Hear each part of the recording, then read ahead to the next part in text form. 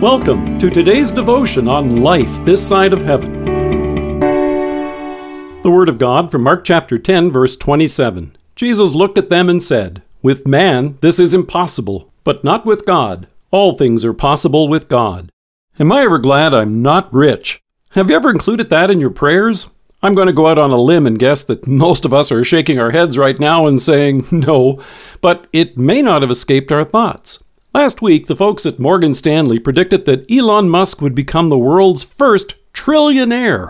According to an article this week in The Guardian, analysts at Morgan Stanley forecast that Musk, who has made most of his wealth from the electric car company Tesla, could make much more money from his fledgling space exploration business, SpaceX. After all, he's been very successful at creating a company that can put rockets up into space.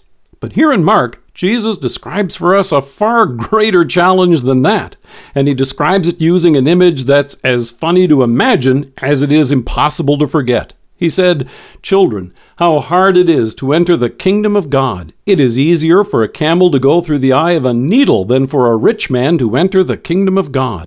Since that's such an incredible image, some have suggested instead of an actual eye of a needle, Jesus may have referred instead to a gate in Jerusalem through which riders would have to unpack their animal before passing through. As nice a story as that may be, there doesn't appear to be any evidence that such a gate ever existed. But there's no reason to try to minimize or play down the over-the-top image that Jesus wanted to use. If you think putting a rocket up into space is challenging, try squeezing the first-century equivalent of a tractor-trailer through the eye of a tiny sewing needle. In the disciples' day, it was widely believed that great wealth was a sign of God's approval and blessing. But since Jesus was saying that's not the case, the disciples were flabbergasted and asked, "Who then can be saved?" Now, you may be thinking to yourself, well, I sure don't have to worry about that. As you watch gas prices go up, and as you try to stretch your grocery dollar each week, you may wonder if this text has anything to do with you at all. And the disciples may have thought to themselves, phew, that's not my problem. After all, as Peter went on to inform Jesus, we have left everything to follow you. But it's not wealth, having a healthy 401k or savings that create the problem. It comes down to a matter of trust and what it is that we depend upon in this life. And this can be true whether you and I are wealthy or not. Jesus used this wildly impossible image to describe the incredible struggle faced by those who have great wealth. It's not that wealth is forbidden, it's just that having great wealth makes it more challenging to know what it means to depend upon anyone else for anything. And it may even make it hard for such a person to recognize their need for a Savior and depend upon Him for salvation.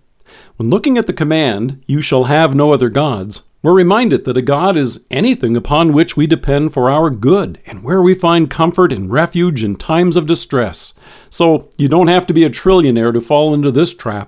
It's easy to find ourselves looking to our finances in time of need instead of our Heavenly Father. So when the disciples asked Jesus, "Who then can be saved?" we hear that Jesus looked at them and said, "With man this is impossible, but not with God. All things are possible with God." What couldn't be achieved, even with $1 trillion, God has accomplished already. Our eternal reconciliation with Him, with the perfect life of His own Son, and the precious blood He shed for you and me on the cross, God has removed our sin, raised us to new life, and restored us as His beloved sons and daughters through faith. Greater than putting a camel through a needle or even a rocket into space, God placed His Son on the cross for you and me.